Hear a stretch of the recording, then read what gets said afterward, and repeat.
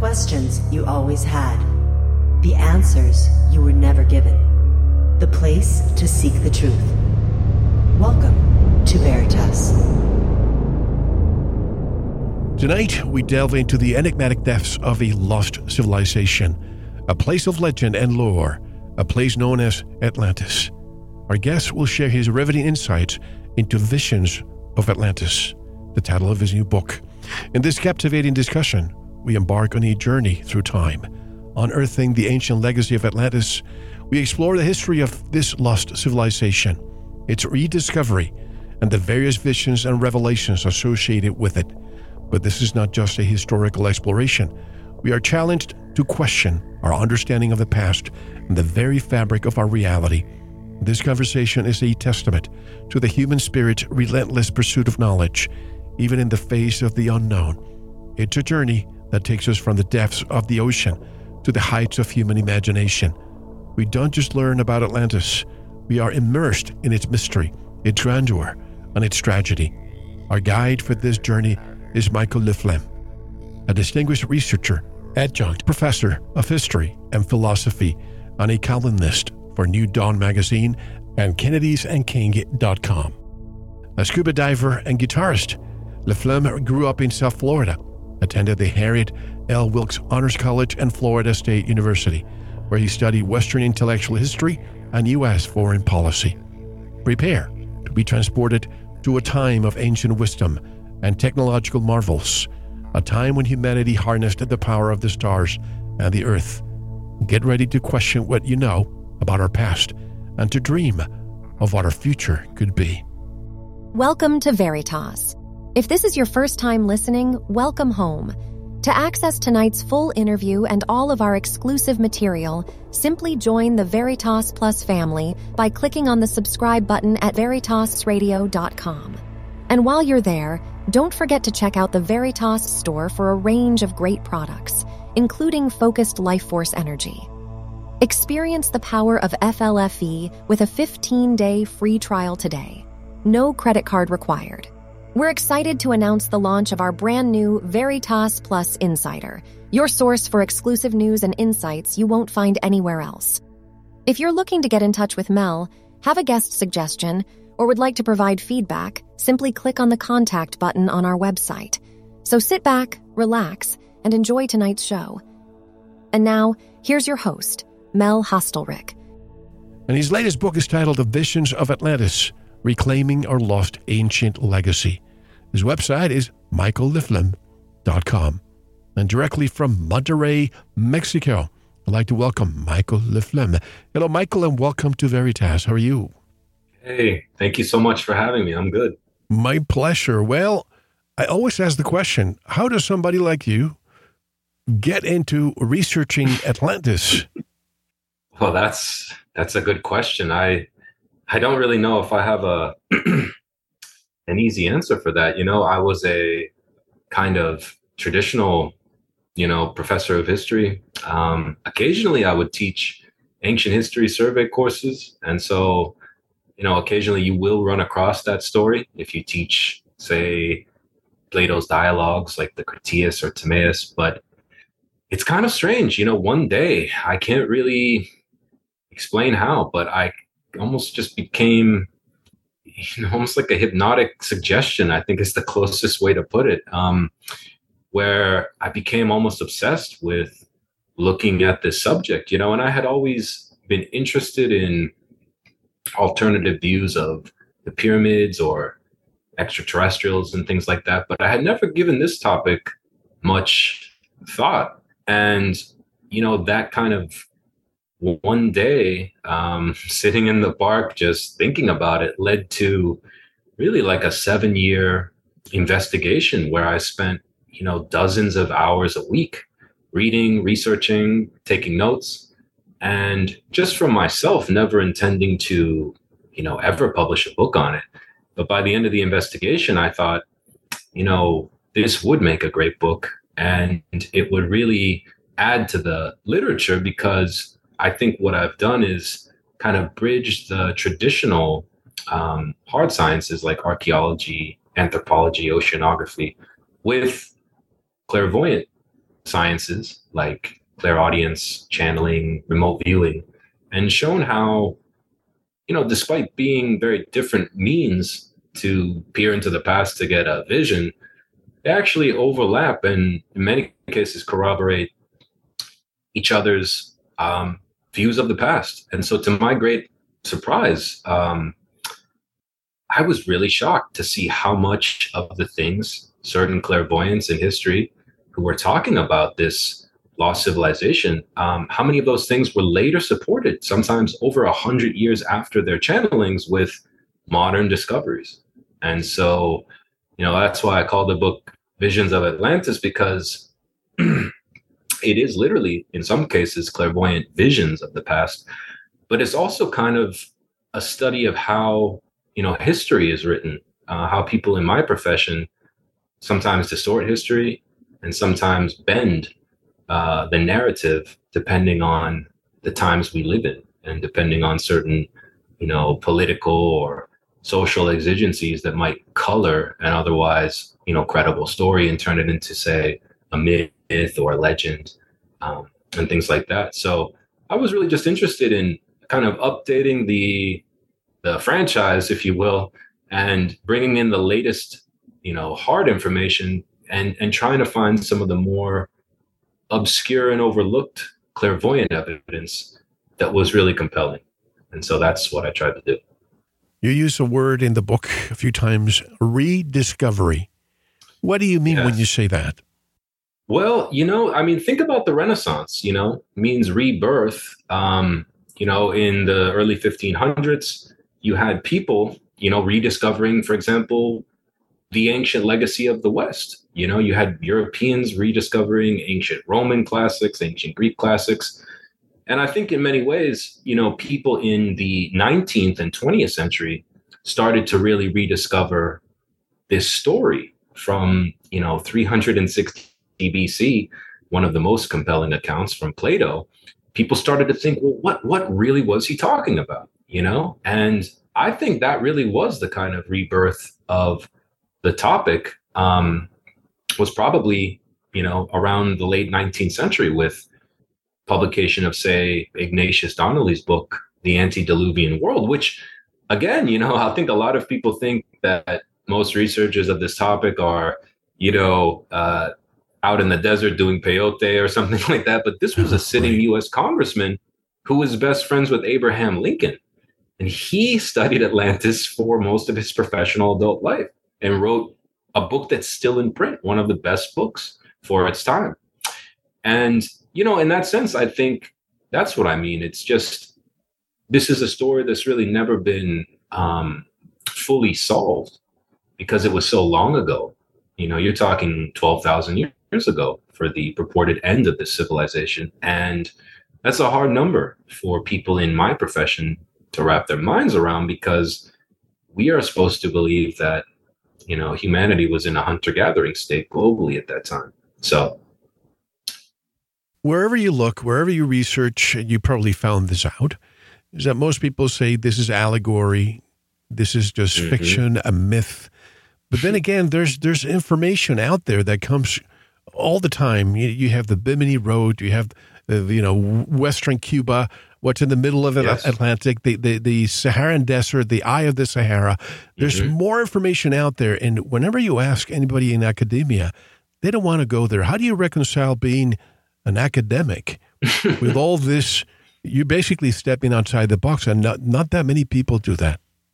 Yeah, I guess I'm lucky because I'm only an adjunct, I don't have an office with my name on it. I'm not tenure track, but I'm sure if I were, I would be denied tenure, as many people have. Look at Robert Schoch, who was a tenured professor in Boston University. And they tried to run him out of town when he said the Sphinx was actually 12,000 years old. Yeah. And he was just doing his job, using his own expertise. And look at what they did to Rupert Sheldrake, who's an Oxford PhD. They banned him from TED Talks because he said that morphogenetic fields are real, and it contradicted their materialistic paradigm. So I'm lucky because I'm kind of, professor for hire, so to speak. So I don't have any stake in that sense. But I was actually pleasantly surprised because I sent the book to all of my old graduate school professors from 15 years ago.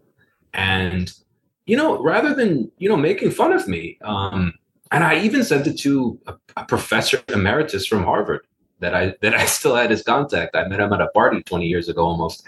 And just to see, and they all actually were like, you know what?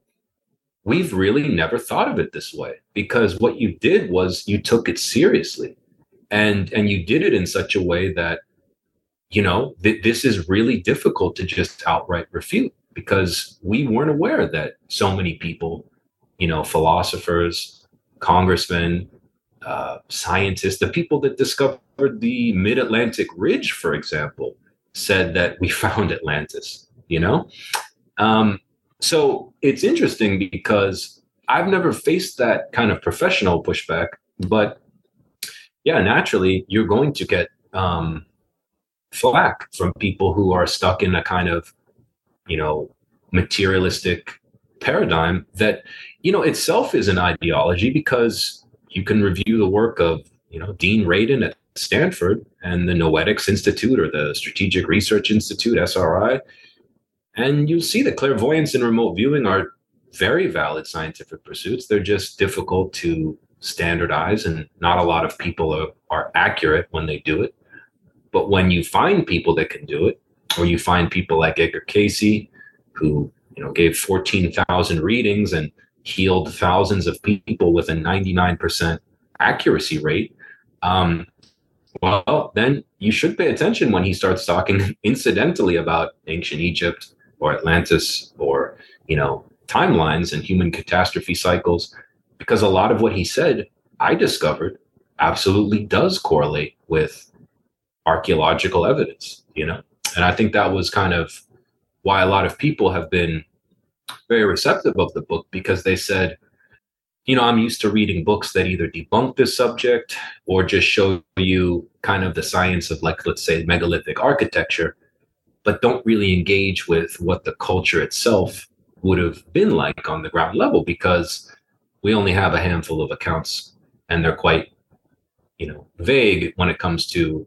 day-to-day life. And so through these clairvoyant visions from Frederick Spencer Oliver, Edgar Cayce, Barbara Hand Clow, and other people, I was able to really kind of zoom in on a kind of 2020 level and really try to piece together, what would it be like to live in, let's say, 11,000 BC on the Atlantean capital city.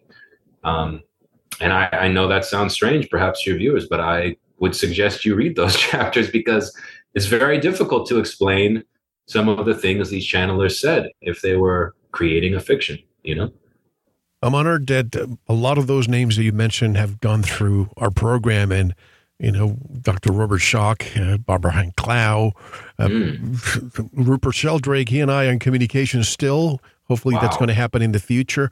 But many people that step outside, they're criticized. And some people say, follow the science, follow the science. Well, I'm following the science, but it seems that instead of following the science, they follow the scientist. And I hate to say that, but a lot of them are bottom paid for by the grants that are given to those institutions. And I'm not saying all of them, but, a name comes to mind. A good friend of this program, Dr. Claude Swanson, who recently passed away, an MIT-trained scientist who wrote 2 books, The Science of the Paranormal. He studied this with, in all seriousness. So you read his books and some of these others, and you think, why isn't academia, it's not they have to take it seriously, but why haven't they adopted some kind of a mechanism to look into these things? I mean, even I disagree with Dr. Schock on this. He says the Yonaguni is a natural formation. I don't think so. I've had Graham Hancock on the show. He's dived, and you're a scuba diver, so Really, Robert Schock says that's a natural. Really, he told really me. Surprising, man. He told me really surprising. And I asked him, where in nature do you see these lines that go straight and then 90 degrees to the left and back? And I was surprised when he said that to me. Wow, that's very interesting. That's very interesting. As a diver, what do you say? I mean, as a diver, if I encountered Yonaguni, I mean, having dived for 20 years, I've never in my life encountered a reef or a cliff or any kind of underwater structure that resembles that structure. I mean, it's so obvious when you see the pictures from, say, Graham Hancock's book Underworld, that Yeah. he's not diving on a reef or a seamount or something like that. But it's interesting because it reminds me just of, even within, let's say, the quote unquote, and I don't even like this word, because language is very big part of this whole misunderstanding, but the, let's say, alternative archaeology field, there's a huge spectrum of people. There's people who think, let's say the Sphinx is older than the official, which there is none, but let's say the accepted date, but it couldn't be 12,000 BC, or the pyramids perhaps were not built by Khufu, but there is no way people from Atlantis built them in 10,500 BC, like Edgar Casey said. So it's interesting because I was really just a neutral observer, honest to God. I did not go into this trying to prove or disprove. And I think that's why the tone of the book, most of my readers have said, in their reviews, that's the main thing they took away with. You really did go above and beyond in your attempt to be neutral. When you see things that look like a match, you talk about it. When you see other things that don't really look like a good match, you're not afraid to say, like, yeah, this is hard to explain, and we don't have evidence of this thing Casey said yet, or other people. But it's been interesting because I really just wanted to show, I wanted to write a book that was, accessible for a person who has never read one book on Atlantis, or a person who, like myself, has read hundreds, or yourself, that there's always something to get from it, because a big part of this was sifting through thousands of obscure clairvoyant channelings and basically storyboarding things that people had not done yet, and showing how, quite to our surprise, they really do overlap. And these people were never communicating with each other, which to me lends credibility to the idea that they were channeling a truth. And, like in the case of Edgar Casey, when he said in 1932, just offhand, he's giving a reading, and he says, the Sahara Desert thousands of years ago used to be a fertile grassland, marshland with an extensive river system. And in fact, that river system began where the Nile begins now, and it emptied into the Atlantic Ocean on the Congo end of the country. Now, he said that in 1932. No one suspected that until 1986. Space Shuttle imaging radar penetrated 6 feet below that area, just offhand, not trying to corroborate. They were just doing their own survey, and indeed found that what he said was true. And you start adding these kinds of things up, and it becomes really strange, because it does seem to me now, from having studied it for 8 years, that his version of what happened and when regarding Atlantis actually is probably a correct and accurate historical account that has just been completely lost, because we're talking a civilization that was destroyed almost entirely, with remnant population surviving in Egypt, the Pyrenees Mountains, and the Yucatan 12,000 years ago, which is an incalculably long amount of time for the average person to wrap their mind around. Well, I'm looking at maps that are only a few hundred years old that compare the recent map of the Sahara Desert. It's completely bare. There's nothing there. But just a few hundred years ago, I see maps that show cities with multiple rivers going everywhere, with animals and civilizations in that part of the world. And then you think of, I go to Granada all the time. In fact, I'm going to be there next week because I love that area. And Nice. It always impresses me that they always talk about the Moors, but there's not that much information lately about that. And the amount of knowledge they brought to southern Spain. And where did they come from? Morocco? Morocco didn't just, it's just not that part of the world. If you look at all that northern Africa part that was populated in the past. Very interesting. The question is, what happened? What caused the Saharan Desert to be what it is today? Right. No, and that's a subchapter in part 5 of the book, Fragments of Atlantis, where I take a kind of blunt, direct quote from Edgar Casey when someone had the foresight to directly ask him, not just in a oblique way like they usually did, but they directly asked him, where is the evidence that we could find in the 20th century of this former mid-Atlantic civilization? And he straight up says, you can find evidence of this in Morocco, the Pyrenees Mountains, the Yucatan, and the Americas. And so I just took his word for it, and I did a multiple year investigation, but I presented it as a kind of, Frommer's guide to Edgar Casey's Atlanta. Let's go to these places. Let's see why he said Morocco. Let's see, why did he say the Pyrenees? Is there anything unique there?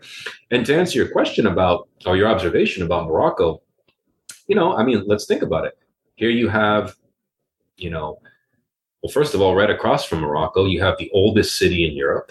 You have Cadiz, Spain, founded in, I believe, the 13th century BC by Phoenicians, and again, Gades, which is what it was called previous to being called Cadiz. Gades was a Atlantean king, according to Plato, who had dominion over southern Spain, and then in North Africa and Tunisia, you have a city called Gabes. They just changed the D to a B. Then you have the Atlas Mountains that run all across Morocco. And of course, in Mauritania, you have this strange, whether it's natural or artificial, remains to be determined, but perhaps it was a duplicate of the mid-Atlantic circular city, part of the capital, that Plato described. Maybe it was a reboot. Maybe it was natural, like Randall Carlson thinks. Who knows? But that river system, and there were two really independently, one where Casey said right around Cameroon, and another one that flowed right around where the Eye of the Sahara is. So, I talk about all these things kind of just offhand in the book, like asking more questions, really, and showing people rather than declaring, here it is, because again, I've always told people saying I found Atlantis or where is Atlantis is like looking for the Roman Empire in a 20 square mile plot of the earth, and finding ruins in Carthage or something and saying, we found Rome. And it's like, no, it was a global or Mediterranean global empire that left fingerprints all over the area. And such was Atlantis, according to Plato, and all of the channelers unanimously said the same thing, that by the final destruction, because there were probably three, the final one was the one Plato was describing. So you're talking a large island, probably twice the size of England, off the coast of Portugal, that had dominion over other islands in its archipelago, that had colonies all through the Mediterranean up to Egypt, and that was aware of the American continent, because Plato mentions the Americas in his account from 360 BC, which was given to him via Solon, his distant relative, who was told it by Egyptians who Edgar Casey, who had never read Plato and was an uneducated man from Hopkinsville, Kentucky, who only read the Bible, said, well, before the final destruction of Atlantis in around 10,200 BC, the surviving, factions went to different places, but one of the places they went was the Giza Plateau, and rebooted their culture and built the Great Pyramid in preparation for the coming cataclysm,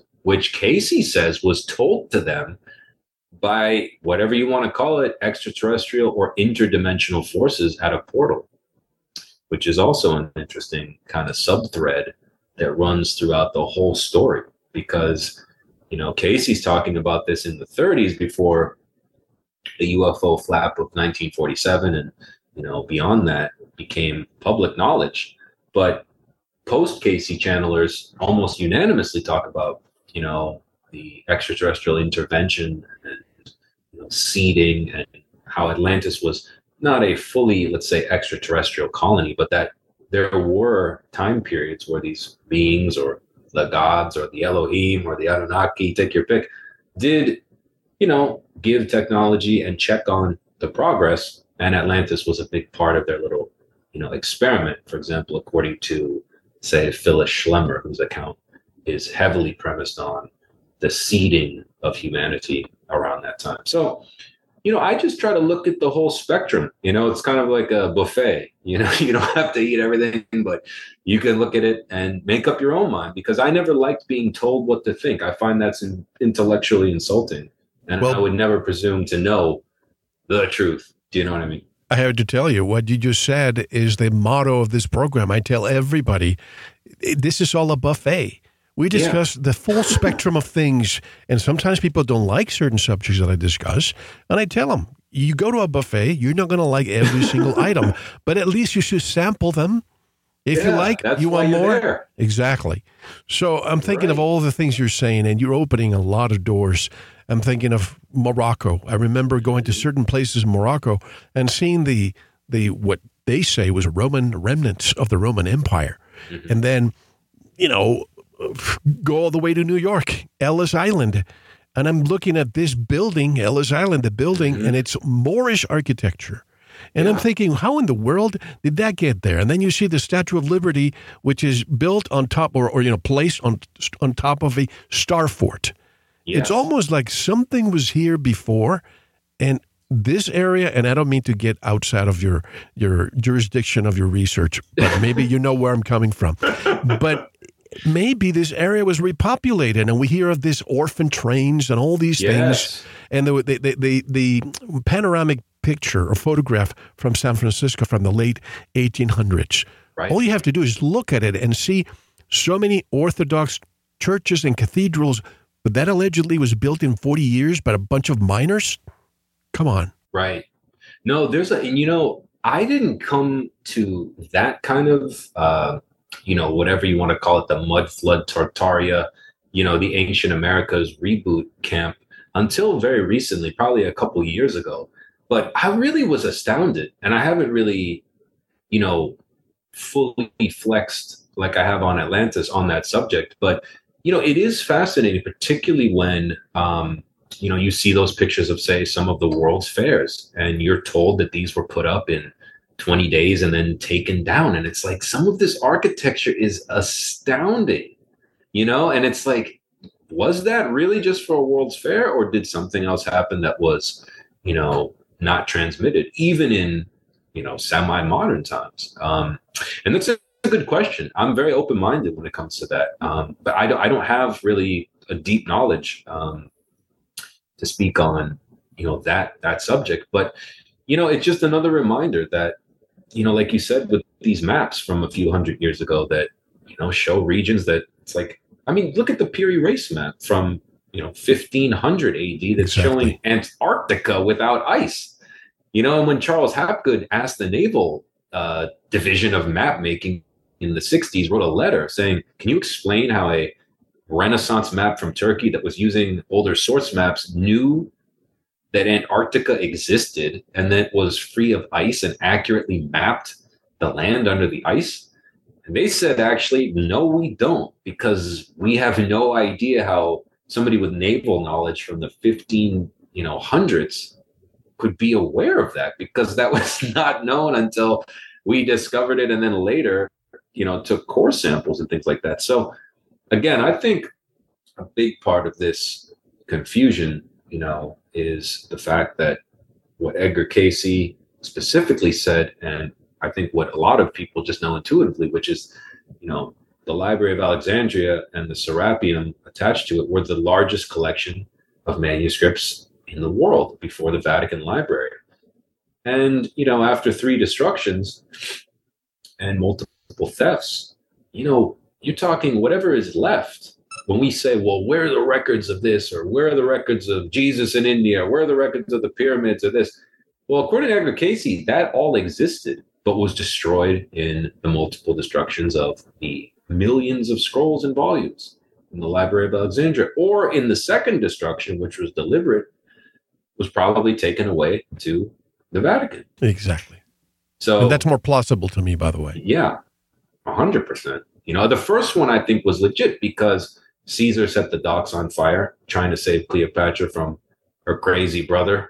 And it was just a spur of the moment in battle that the fire spread. and burned down most of the library. But the second one, when was Theodosius the first ordered the destruction, I think we know damn well that he didn't just burn everything. He took that knowledge, and it's down there in the 20 miles or whatever of bookshelves that nobody can see, and who knows. That brings the whole mystery school, which I consider, by the way, our platform, a modern day mystery school. Look at the stuff that we're talking about. Hypatia. I'm thinking of just Hypatia right now. But also, you mentioned things that people still question. Look at the Nazca lines. You even put some illustrations and photographs in your book. The condor, 443 feet long. The spider, the cat, this and that. How in the world did they do that? And why isn't science saying this was impossible unless you had a way to look from above? Well, exactly. Do you know, it's so interesting that you brought that up, because no more than 3 days ago, I was reading, I think it was book 5 of The Convoluted Universe by Dolores Cannon. Yep. Incredible series.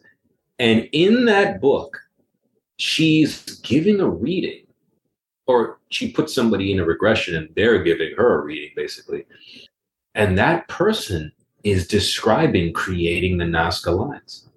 And it was so interesting because according to the person who, was channeling this information, the person said, "Oh, you guys think this is like a profound message or an alien landing strip or something?" He goes, "No." He goes, "I was just doodling with my mental faculties from a flying ship. And I was an artist. And I just drew these sketches. And I liked them, so I kept them." And Dolores asked, "Well, how did you do it?" He said, "With my mental faculties, we could do that. I just moved the sand and it did what I wanted to, because I understood an arcane science that you will one day rediscover." And I thought, in a weird way, if people did have that ability, why wouldn't they do that? And I almost said as much in my book. I think in my book, I said they were just artistic expressions for people who were arriving by airship. Like, welcome to this region, look at this really nice artwork. And it was funny because Dolores Cannon said it wasn't even that sophisticated. It was just a guy doodling, like on an Etch-a-Sketch. So, and if it was done in the past, it might be done in the future. And I think the biggest conspiracy of all, it's a secret to our own potential that has been curtailed. I don't know. You can call it fluoride in the water and the, all this stuff. But I'm thinking of all my conversations with Dolores, and we went to conferences together. And I don't know if she told me this in private or in one of our interviews, but based on what we were discussing here, she says, I used to go to the Vatican all the time. And then one day I went, she said, and there was this guide who said, "Dolores, I'm going to take you to places where tourists don't go." I'm like, "Oh." So they went inside certain places, and she asked the question, "But please explain, why is there so much Egyptian artifacts here?" And he goes, "Oh, you don't know? It's because Christianity comes all the way from all the Egyptian stuff, Egyptian archaeology, all these. It comes from it. If you look at Horus, you look at Jesus, all that. Yes. It's the same thing, but we wanted to make it in a way where people could easily digest all this information. And this is why we can't take tourists to that area, because they're not going to like what we have to say. What do you say about that?" Wow. It's so interesting that tour guide was that open. I got to respect that. I think that's really interesting. And, I've often thought about this, Mel. If I was in possession, let's say, if I were in a government agency, or, I had seen actual alien bodies, or had been in a craft, or I knew, Jesus was initiated in the Great Pyramid, if he existed at all, or et cetera, et cetera. You have to wonder, are people ready for it? Now, of course, I believe they are, but maybe I only think that because most of the people I interact with are, people like you or your viewers, but perhaps that would, cause a massive social upheaval if the whole world's Catholic population knew that, they have been deceived, whether that was, for their own good or not. That's very interesting, though, that she got access to that. That's very cool. Speaking of that, a few years ago when I went back to the Vatican, I have a big mouth and I ask questions all the time. And then our guide, I asked him the question, hey, what happened to John Paul I, the Pope? And he looked at me with wide eyes and said, don't ask me that question right now. Ask me the question when we step outside the Vatican back to Italy, and then you can ask me. So we went outside, and he asked me the question again. And I said, what happened? And he just basically said, he was poisoned. Of course. He was poisoned. He gave me the reasons why and all that. Yeah. And then I interviewed somebody who lived in the Vatican, interviewed a couple of years ago, and he confirmed that too. Yeah. Apparently, he just wanted to make it wide open. Yep. What we're seeing today, John Paul I wanted to bring all that stuff out to clean the house, and he was not allowed because, as you know, the Vatican has an intelligence apparatus, the Jesuits, who took over. Oh, yes. And the first Jesuit is now in power. Exactly. Yes, that's the military arm of the Catholic Church. Right. Always was. I mean, founded by Ignatius of, Loyola, who was a soldier, it shouldn't surprise. Yeah, I mean, that's the intelligence militarized arm of Catholicism, and they do a very good job. And of course, their motto is, we'll make a child see black and tell them it's white. They'll believe that after enough time. So, I think though, Mel, it's becoming more and more difficult with, shows like this or just access to information that no matter how much they try to censor it, I think all of that could only be stopped in a pre-internet age. I think no matter what, the sheer momentum of independent people that are just not just talking about it online, but going out to these places and looking for themselves and saying like, yeah, what is this building doing here? Like, what is Baalbek, the Trilithon doing here? Like, how did that actually get here? Because they read it in a Graham Hancock book or something and wanted to go check it out themselves. And I think, eventually, hopefully, over the next decade or two, this topic won't be so silly, because I always tell people, it's not me that said Atlantis was not a myth. It was Plato. Plato distinctly and explicitly states, as the character of Critias to Socrates, listen, Socrates, this is a strange story, but every word of it is true. It was vouched for by Solon, the wisest of the seven sages. Now, why would you need to preface an allegory with that statement? Why would you need to put the stadia lengths of the canal if it was an allegorical tale about the gods? These are questions that really people don't ask themselves because they don't really engage anymore with the primary material. They just read, what is Wikipedia? If you type in Atlantis, what's the first thing that comes up in the biggest search engine in the world? The mythical island of Atlantis, created by Plato as a fiction. Well, that alone is probably making 90% of people just go, oh, okay, well, Wikipedia says, just like Wikipedia says Oswald shot JFK and aliens are fake. It's like, it's kind of unfortunate that we live in an age where we have access, if you're willing to look for it, to all information. But at the same time, I would argue it's easier than ever to propagandize and obfuscate the truth, So, you mentioned Google, Atlantis, or any other term. You might see, we have 300 million results, but you can only see about 70 of them. And most of them are Wikipedia says this and that, and it's just propaganda. I call it the gaslighted states of America. And I like that. Probably the world too, because when you ask questions like that, they immediately tell you, no, this is just allegory, it's myth. Mm-hmm. But Michael, South Africa, geez, I cannot believe that. Michael Tellinger, he told me the word myth, the real meaning is affidavits signed by priests and kings. Yes. So maybe what we think of mythology might be true after all.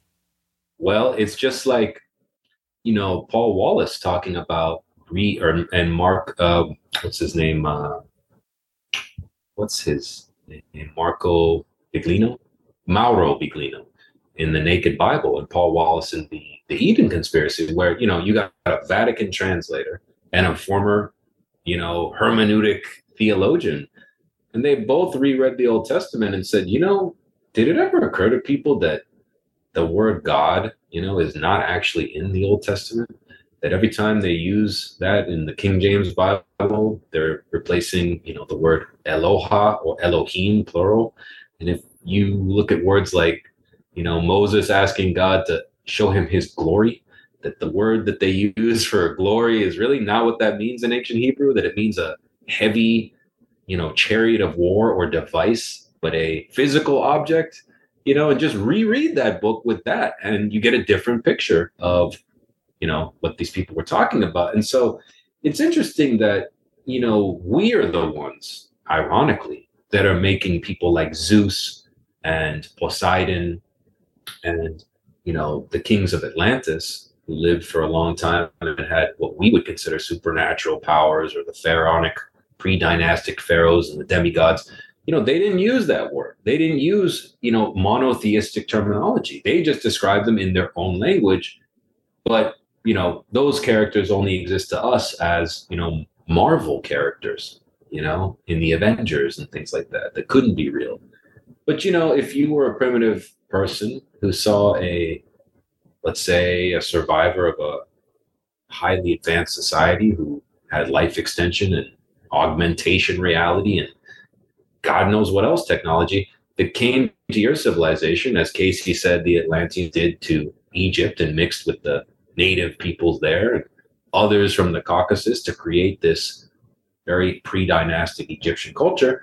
Well, then you would think these people were, the Avengers or something, because they're doing things and terraforming and using technologies that you've never seen. So, we should pay attention, I think, to what these people are saying. If Elijah tells you, like, I saw a flying wheel in the sky that looked like it was alive with colors going around it, and it took me up, and there was a human-like being inside that dropped me off in another place. Like, well, maybe he's not talking about a storm cloud, in a vision. Maybe he's talking about, like Paul Wallace says, he was picked up by something else, and this was the only language he could use to describe that, I love his work as well, Paul Wallace. Right.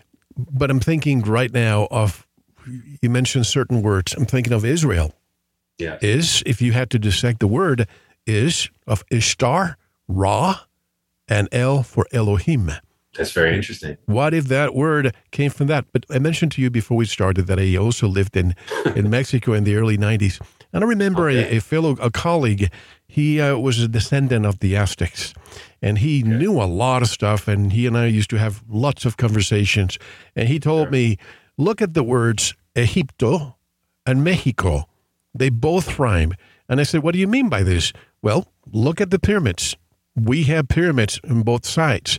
And he told me, my ancestors say that basically they escaped a cataclysmic event and migrated to certain parts of the world, to Egypt and the Yucatan Peninsula. And this is before I even studied Edgar Cayce. And I've been studying a lot of Edgar Cayce, and I was doing a refresh yesterday, and I found that that's exactly what Cayce says. That it is. Exactly what I just told you is what he says. What do you say? Well, I would also add that look at the etymology of the word Azteca. It means the people from Aztlan. Exactly. Here's Aztlan. Why do the Aztecs have a god called Atlanteotl, who's a man holding the heavens on his shoulders, when the Greeks have a titan named Atlas? So you have Atlanteotl and Atlas, and they're both men supporting the heavens on their back. Then you have a 17-year-old kid in 1886 with no education who writes a clairaudiently channeled book of 400 pages describing a past life in Atlantis, in which, in an obscure line, Mel, he talks about the final days of Atlantis, and he says, oh, poor Atla, which held the entire world on its shoulders in the arts and sciences. And so, and again, what's the name of the ocean? That's Atlantic Ocean. And it's like, come on, guys, it's really not that hard. And then what's at the bottom of the Atlantic Ocean, Mel? If you go to my website and look at the second picture, Azores. There's a giant continent we just call the Mid-Atlantic Ridge and Continental Shelf, but it's like, it's right there, and it actually makes much more sense that there was a huge landmass there, which Cayce again says broke up into 5 islands in 50,000 BC, and then was 3 islands after the cataclysm of 28,000 BC. And so was finally 3 large islands, Poseid, Og, and Arion, which I believe, and I state in the book, were the ones Plato was describing, which were in the Azores, exactly. And again, the map Frederick Oliver channeled in 1886, when there was no detailed contour map of the Mid-Atlantic Ridge. There was one, and it had no detail. He drew a channeled sketch of what the island of Poseid looked like. I superimposed that over a modern bathythermic scan of the ocean floor, and it's a 100% match, which really I almost fell out of my chair because that really creeped me out. I gotta be honest with you, you know. And the book has a kind of, you know, zinger or like what the F moment. It really is that moment where I show you those 2 maps and I orient his sketch and I basically put it over the modern map. And it's like you're looking at the Azores for the likely location of Poseid, part of the Atlantean archipelago, which was the center of the Atlantean Empire, which I would argue stretched from parts of North America, Central America, South America, up to Egypt, including parts of Spain and North Africa. So Plato's story was correct, but it was incomplete because Plato was describing the last days and the final couple centuries. But prior to that, it had reached a high level of civilization akin to, say, Star Wars, which, you know, that's maybe another discussion. But I would argue that these franchises, Lord of the Rings, Star Wars, etc., really are, I think, almost like Jungian archetypical upwellings from the collective unconscious of this lived reality of Atlantis displayed through fiction.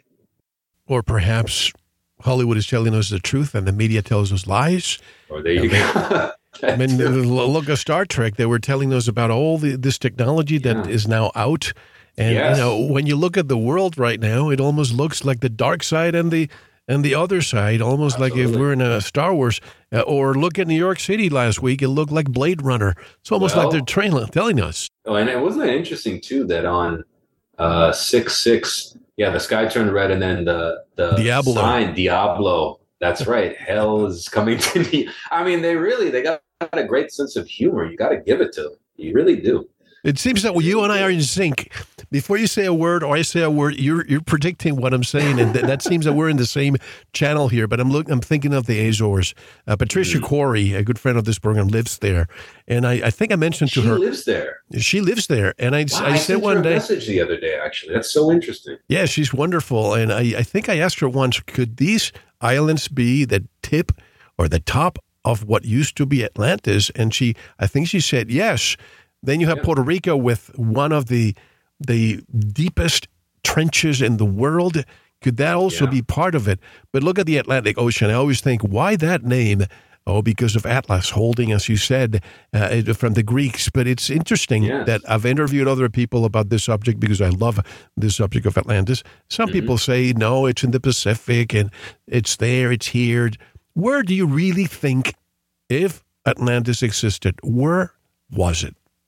Well, again, I would argue that Casey was correct. That at first, well, I'll tell it like this. You know, Casey says that prior to 50,000 BC, 50,722 BC to be precise, you know, this was a continent that basically matched the current contours of the Atlantic Ridge from about Spain to the Gulf of Mexico. Okay.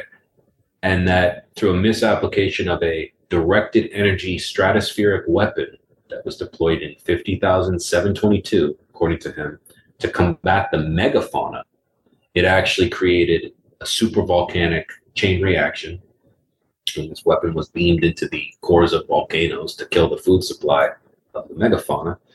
And he says also precipitated a pole shift that had been in progress already and basically brought on a mini ice age around that time.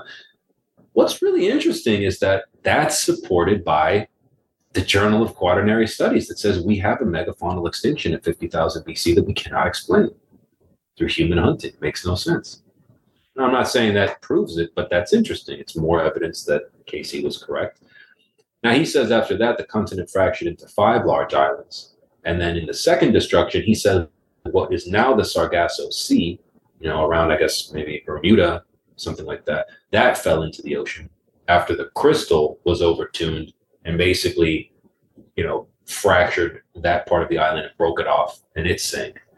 And so the final 3 islands were where the Azores are right now.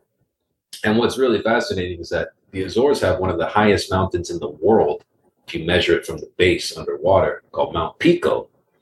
And that's exactly where on the map that this 17-year-old channeler in 1886, who had never probably heard of the Azores, puts for the highest point of Poseid, which he calls Pitach Rock.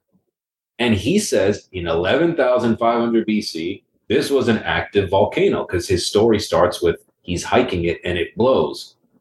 Well, Mount Pico is one of the largest stratovolcanoes in the world, and it's in the Azores right where he said it was. So it's like, and it's also where Plato says it was, which is why it's so frustrating when people try to tell me it's in the Pacific, it's in the Indian Ocean, it's in the Antarctic. It's like Plato was very specific, and only a disingenuous reading of those dialogues will point to the Straits of Gibraltar, will point to the Pillars of Hercules as anything but the Straits of Gibraltar. It's just, to me, it's dishonest. We would never treat that same way if the story didn't challenge the historiography. It's very clear to any scholar, any serious scholar, that the Straits of Gibraltar are the Pillars of Hercules. It's not talking about the island of Thera. He's not talking about Malta, the Straits of Sicily. He's talking about them coming through the Straits of Gibraltar and waging war against the inner ocean, which is distinct from the outer true ocean, Okeanos. Why would he have to distinguish it if he's talking about Atlantis in the Mediterranean? But a lot of people don't like it because, well, we can't find it. And it's like, well, there's a lot of things we couldn't find. We didn't know Troy was real until the 19th century. People thought that was fake. And then they dug it up, and then he found King Priam's tomb. And it's like, well, what about that? We didn't know there was a 20,000-plus-year-old pyramid called Gunung Padang in Indonesia or Borneo. It's like, what's that all about? But what made it myth in the first place, if it was real? What made it myth really was like the last 30 years. And that was the great shock that I realized, was that this subject was very serious until about the 90s. That in the 80s, the New York Times was printing articles that were very seriously discussing, the Azores might be Atlantis, and all throughout the 50s, 40s, 20s, some of the most esteemed scholars took this very seriously. But somehow in the 90s, and then definitely after the 2000s, and I think, again, it just goes along with everything you said earlier. It's like the subject didn't change, but the curtailing of open discussion on anything changed. And, whatever you want to call this that we're going through now, it's kind of just like a general blanket on all information that's meaningful and that could empower people or, challenge people to rethink their story and give them, hope that, wow, we actually did achieve this and something went wrong. And maybe we're reliving that Atlantean episode in 2023 and beyond. And, maybe some of the same people that were bad back then are back again, like Casey said they were, for round 5. I don't know.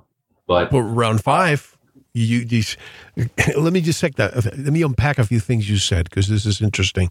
Directed energy weapons. You use those 3 words. I'm thinking of all the melted rocks we see around the world.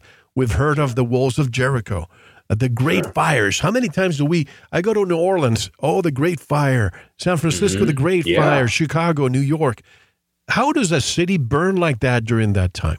But 9/11, and I don't mean to get conspiratorial here. And then the book by Chan Thomas, the Adam and Eve story. You probably know about that. Yeah, talks about all the previous research on how we identify when the next one will happen. You can read the book, folks, in our library on our website. Look at all these fires again. Could it be that this is ancient technology that they're still using? A few days ago, and I'm going to say it, what happened in New York and in the East Coast with all the smog, and it almost looked like a Blade Runner. Yeah. But I have video of fires igniting all at the same time. Could Sure. they have used that technology to now say, oh, we need to do something because climate change? Of course. Oh, of course they're going to use whatever they can, to push that agenda, because that's the final card, in their little deck of cards. Maybe Blue Book is the final, or I'm sorry, Blue Beam is their final card. But, the climate lockdown is definitely on their list. But, I think a lot of things like HARP or, directed energy weapons from satellites that, the government has reluctantly admitted are true, or just weaponized space-based weapons, or even terrestrial things that can bounce off the ionosphere like HARP and things like this. I think these absolutely were willing or unwilling, recreations of technology that absolutely already existed, because again, I tell people, we've had the same brain capacity, probably greater, for at least 250,000 years, anatomically. And we're led to believe that we didn't do anything for 195,000 of those. And then suddenly civilization emerged out of nowhere simultaneously. India, Sumeria, China. I mean, that doesn't really make sense. Because if you look at the history of the last 200 years or less, 120 years, we've gone from horse and buggy to rockets that can land. You know what I mean?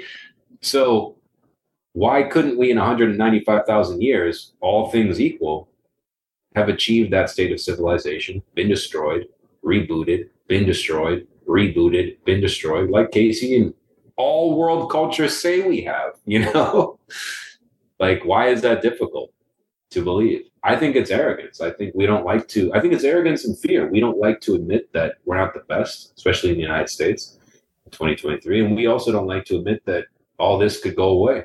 That's another Pandora's box. Yeah. I remember the late Edgar Mitchell, who told me my grandparents came from the east to the west, and in just a matter in horse and buggy, and in 60 years, we went to the moon. I mean, my God, can you imagine? I met Edgar Mitchell, actually.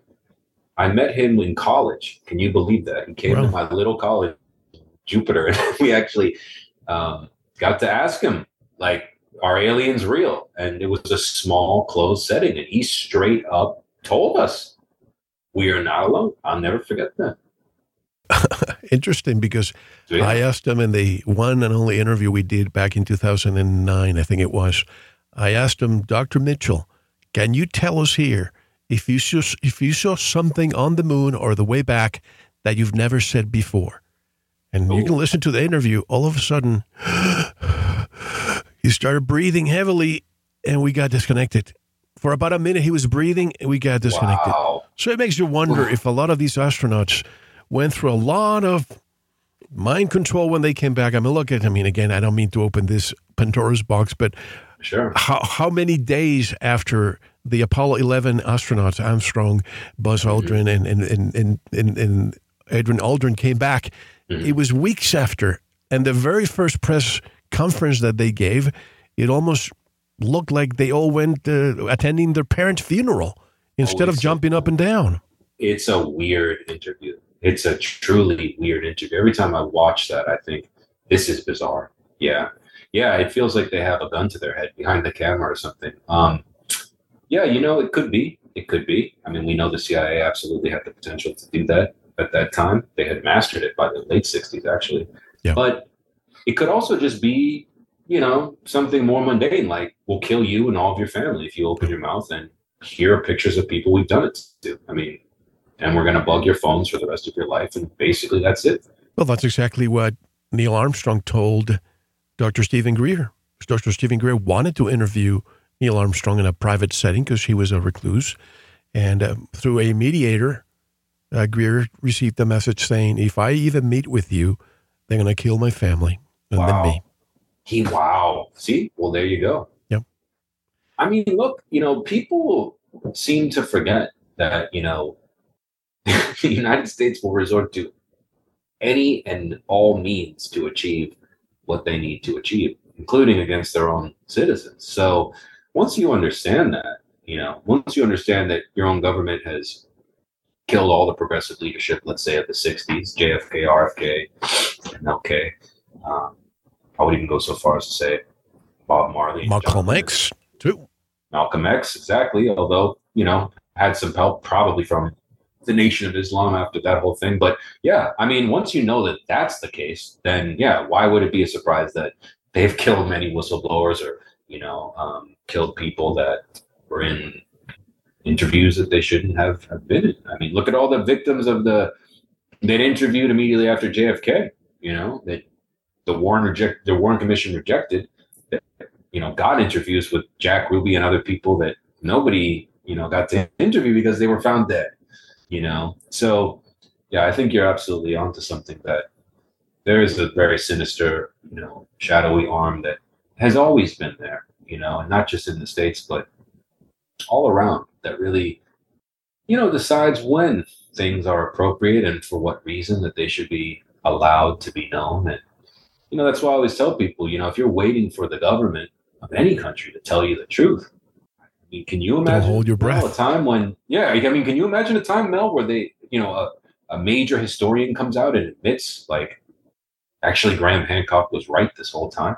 There really was a civilization, 12,000 years ago? No, I would bet my life that, Neil deGrasse Tyson will never stray from his story, of what's really on the moon or this or that.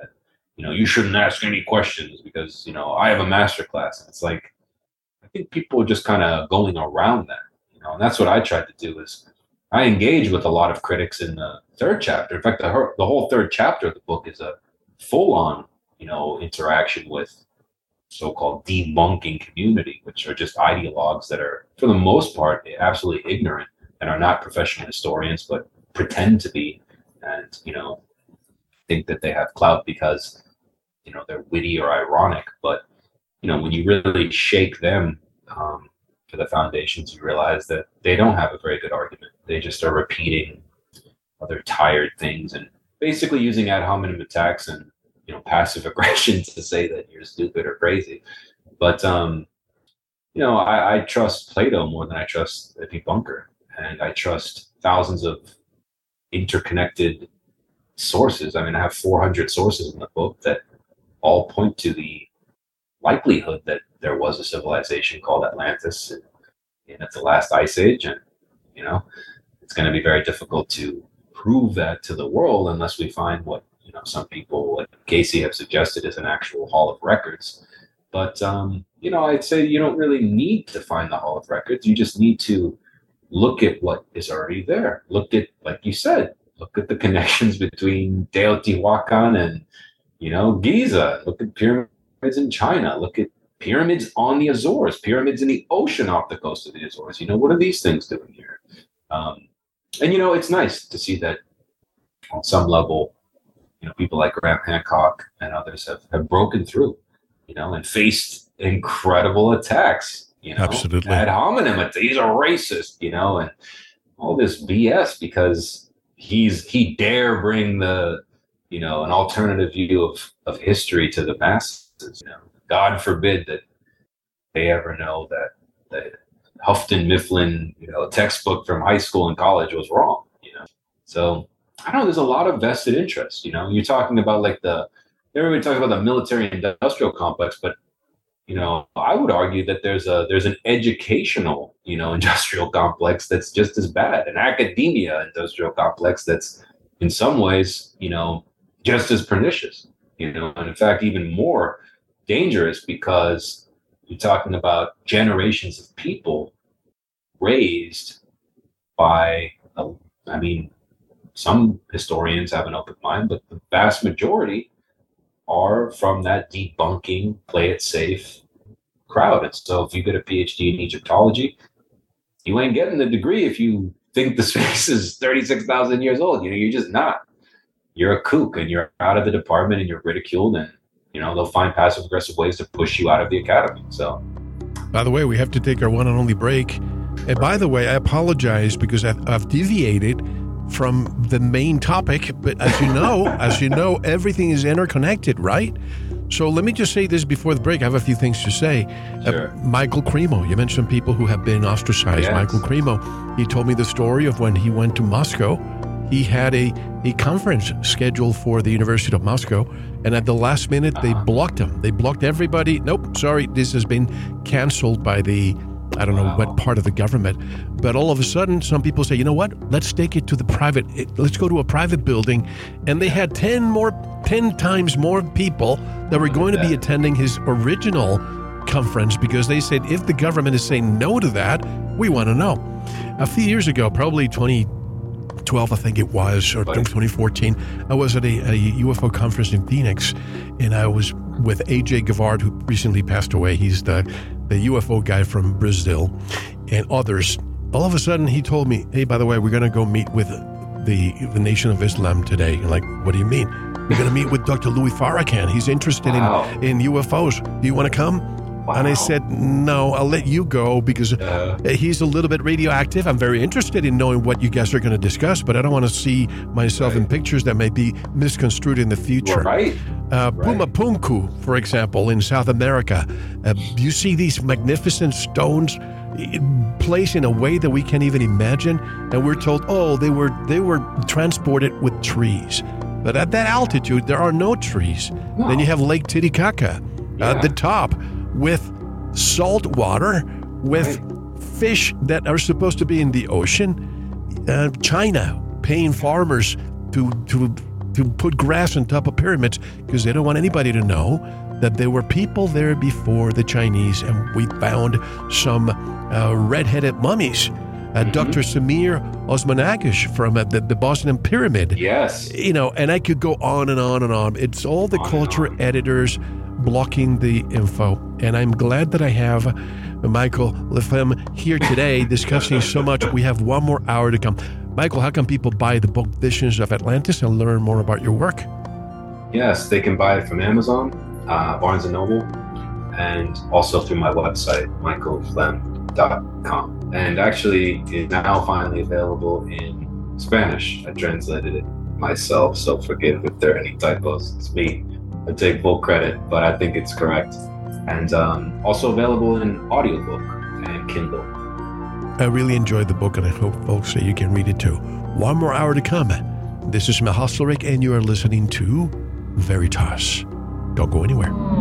Thank you for listening to the first part of this important Veritas interview. To listen to the rest and all of our exclusive material, proceed to the Veritas Plus member section or join the Veritas Plus family by subscribing. Click on the subscribe button at veritasradio.com. Don't forget to visit the Veritas store for focused life force energy. Get a 15-day free trial of FLFE today with no credit card required. And if you want to get in touch with Mel, want to be a guest on this radio program, have a guest suggestion, or have feedback, just click on the contact button on our website at veritasradio.com. Now, proceed to the Veritas Plus member section or subscribe to listen to the rest of the interview. You don't want to miss it. Thank you for listening to Veritas. Because you don't want to believe, you want to know.